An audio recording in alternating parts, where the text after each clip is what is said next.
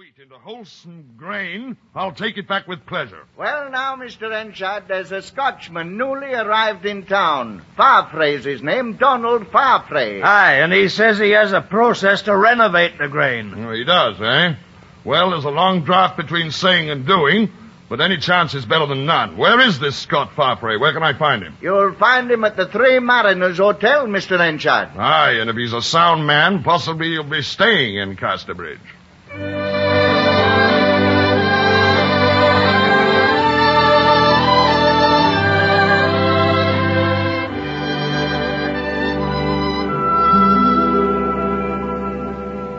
No, Mr. Henchard, I'd not thought of stopping long in Casterbridge.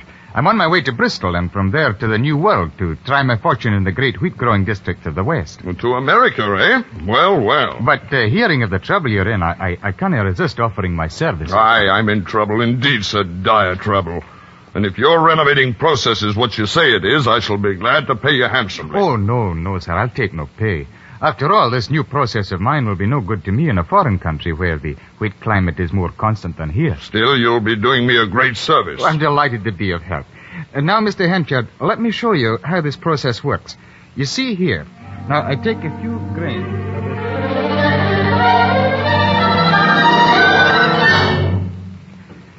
Yeah, Mr. Henchard, there's your wheat.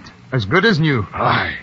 Aye, you've done it, lads, you've done it. The process is yours, sir. Free and clear. Aye, lad, hearken to me. You've saved me from a world of trouble and anguish this day. Forget your boys to the New World and come work for me. Oh, I'm sorry, Mr. Henchard. Look, if you'll accept the place, you shall manage the corn branch entirely with salary and commission besides. You're a liberal man, sir. Very liberal, but... No, I've got my mind set on America. Mr. Farfray, reflect and consider. I'm a lonely man without wife or child, and have been for years. And you've struck me fancy. You're the kind of lad I could look upon as my son. For when I like a man, I like him hard, and that's the way of Michael Henchard. Well, believe me, sir, I'm honored. I hate to be persistent, Donald, but you were sent to me by Providence and meant to stay. I'm not a man to let a cause be lost for want of word. Come, stay with me, and name your own terms. For hang it, Donald, I like thee well. Mr. Henchard, well, there's much in what you say. Perhaps it is Providence, as you say. But I, too, like thee well. Then you'll stay, lad. You'll stay? Yes, I give it much thought. Should anyone go against Providence? Now, will you not have a drink with me, Mr. Henchard, to seal our new association? No, lad. I'd like to, but I cannot. I've sworn an oath to forsake drink. A long time ago, it's almost ruined me. Then here's my hand on it, sir. Done. Done, sir.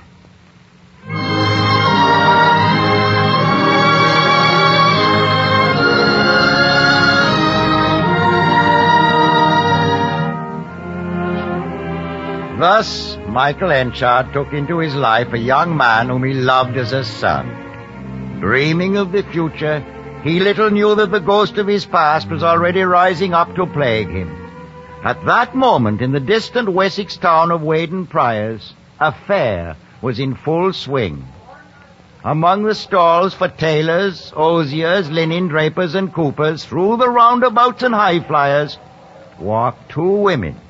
One of them was a girl of 18 called Elizabeth Jane, and t'other was her mother, dressed in the mourning clothes of a widow. And her original name was Susan Henchard. So this is where you first met Father? Yes, Elizabeth Jane, 'twas here. And on a day like this that Richard Newson and I met. Poor Father. To think that he's gone from us now, drowned at sea. But, Mother, why have we come here at all? 'Twas here that I last saw the relation I'm looking for. Mr. Henchard? Yes. I suppose he never knew me. No, Elizabeth Jane, he never really knew you. Now, I must go over to that tent. The one where that wrinkled old woman is stirring the pot? She I wish to speak to. Elizabeth Jane, you stay here. Oh, but why? I want to speak to her alone. Good firmity sold here. Good, nourishing, hot firmity. And only halfpenny a cup. Good evening. Eh? You speak to me? Yes.